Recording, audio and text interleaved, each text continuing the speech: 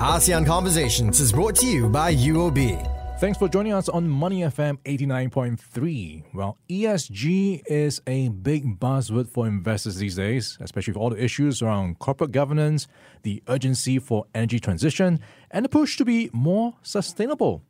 And what should we look out for? Joining us today is Adrian Au, Head of Business Enablers and ESG Solutions from UOB. Thanks for joining us, Adrian. How are you doing today? Hi, good morning. Thanks. I'm doing good. Let's start first with laying the context of where we are right now when it comes to ESG. We often hear the calls for more to be done for ESG. How much progress do you think we are seeing, and how much progress do you think we've made, especially when it comes to Singapore? Yeah, I think maybe before I talk about Singapore first, perhaps let me set the context from a global perspective. So in end 2022, about 140 countries and over 4,000 businesses have committed towards net zero or are in the process of doing so. And these countries and businesses are responsible for about 90% of global greenhouse gas emissions.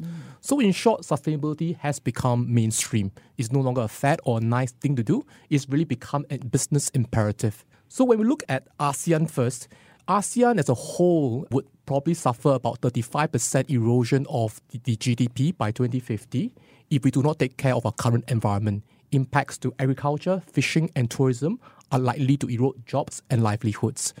In Singapore, of course, we have the Singapore Green Plan 2030, which sets out the roadmap in terms of what we want to do in terms of our green spaces, greening our buildings, our offices, our factories, and also reducing the amount of waste to landfills, and of course, greening our transportation network. So all these are actually very good initiatives. And perhaps I think if we look across the region, this is really something that the government has done well in terms of laying out the national priorities in terms of the sectoral transformation in the sustainability space. Adrian, there are always other more pressing short-term challenges, especially in times of economic uncertainty.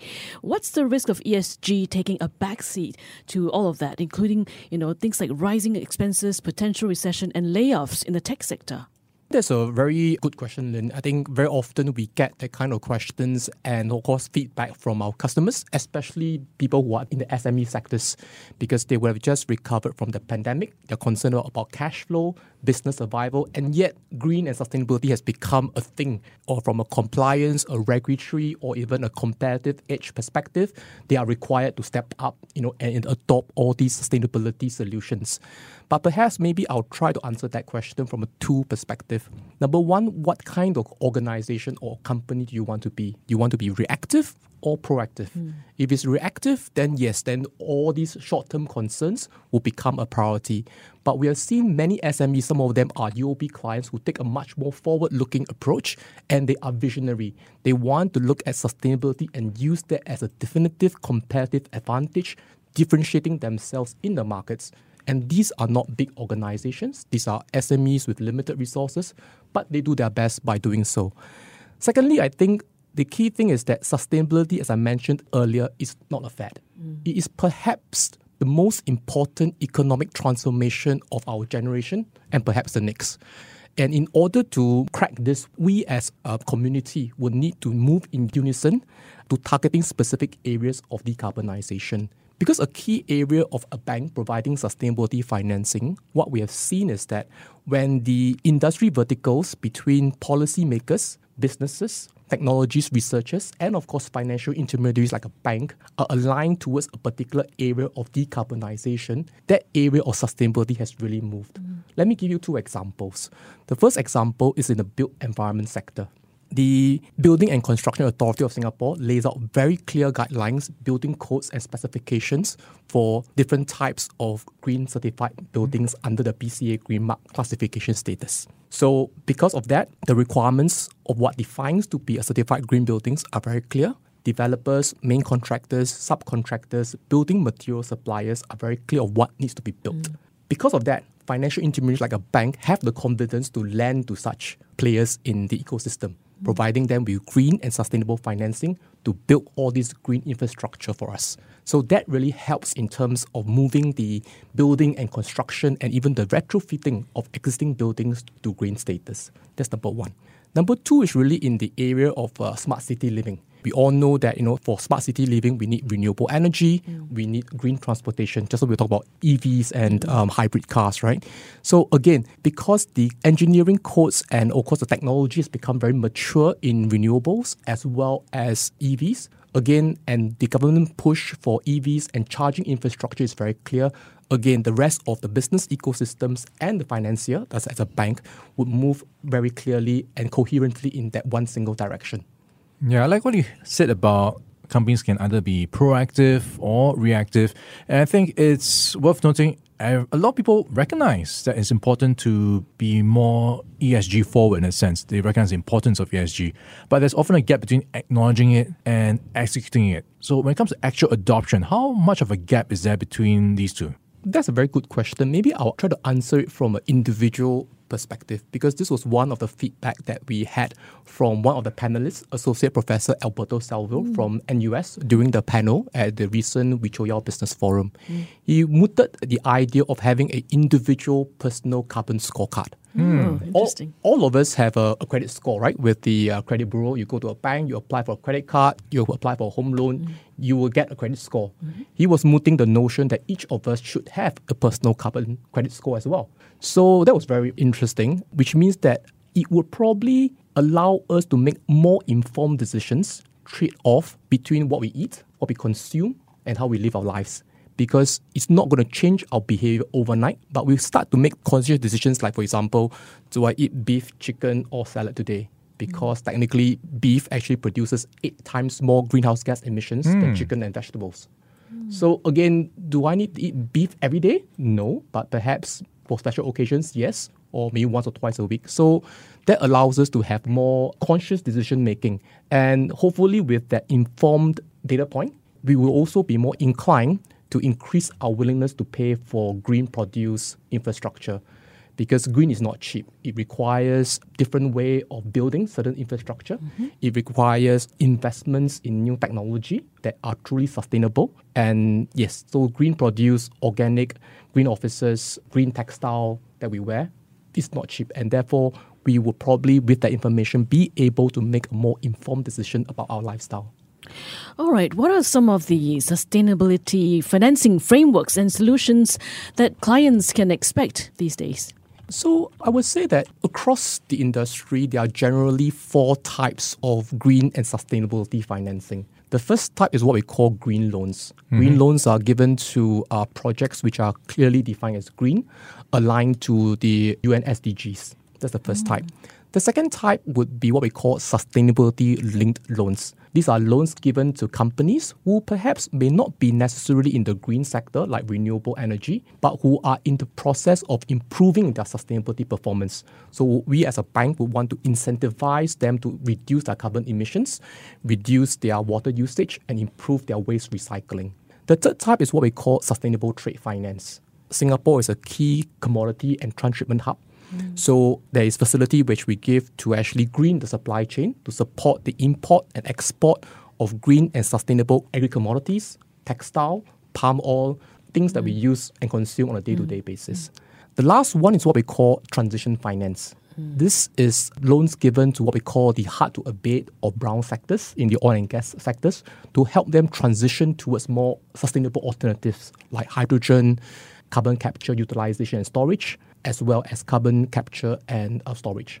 All right, we're in conversation with Adrian Au. He is the Head of Business Enablers and ESG Solutions at UOB. Now, Adrian, you were recently moderating a panel for enhancing sustainable ESG practices and implementation, and this was at the 2023 Wichoyao Business Forum. You mentioned there was this personal scorecard concept that came out. I'm sure there were a lot more takeaways from that forum. Yes, indeed. We had a very distinguished panel of industry practitioners and academia with us on the panel that day, who very generously shared their ESG practices, what worked, what didn't, and most importantly, what could be done better. So I personally benefited a lot from their generous sharing. For me, at least, there were 4 key takeaways. The first one was really about making sustainability a key competitive edge rather than a regulatory compliance issue.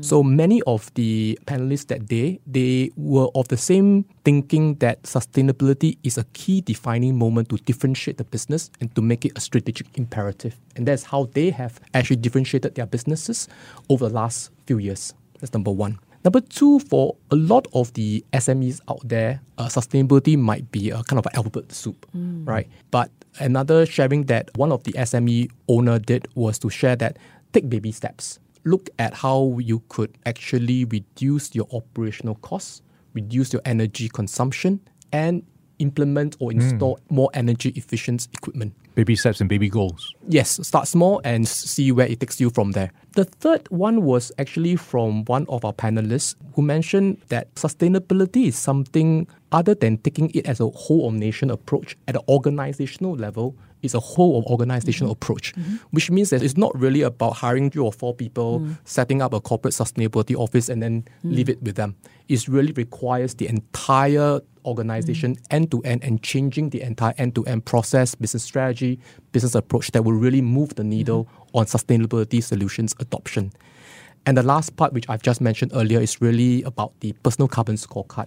I think having that key data point will really help us consumers to make more informed decisions and perhaps increase our willingness to pay for green produce and green infrastructure. You mentioned the phrase move the needle earlier. Were there any policy recommendations that could possibly do that? Yeah, I think this was quite a sensitive topic, to be honest. And there were perhaps, I think, 2 broad key recommendations.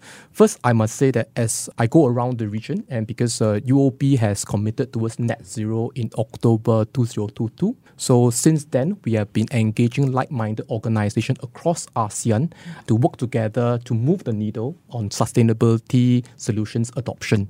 And as we do that, I must say that the Singapore government has been very clear in terms of our national priorities by publishing sectoral roadmaps towards sustainability for the hotels, tourism, energy transition, and also the financial services sector. And these are very important because it aligns national priorities and the rest of the players in the ecosystems toward that one single direction. So this has been really very, very helpful.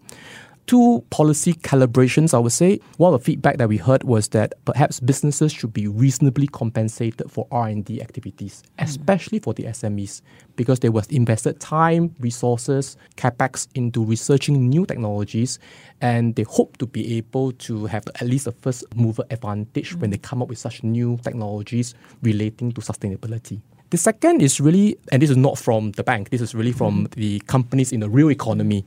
In fact, one of them said, why not provide financial intermediaries like banks or insurance companies to have access to low cost of funds, which can then be transferred as a lower pricing of loans to the real economy players, because that will allow and speed up sustainability solutions adoption.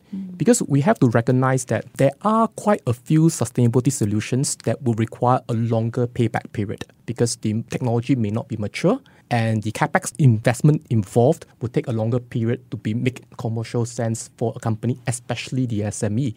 So by having a lower cost of funding, it will help to lower the barrier of entry into adopting such sustainability solutions.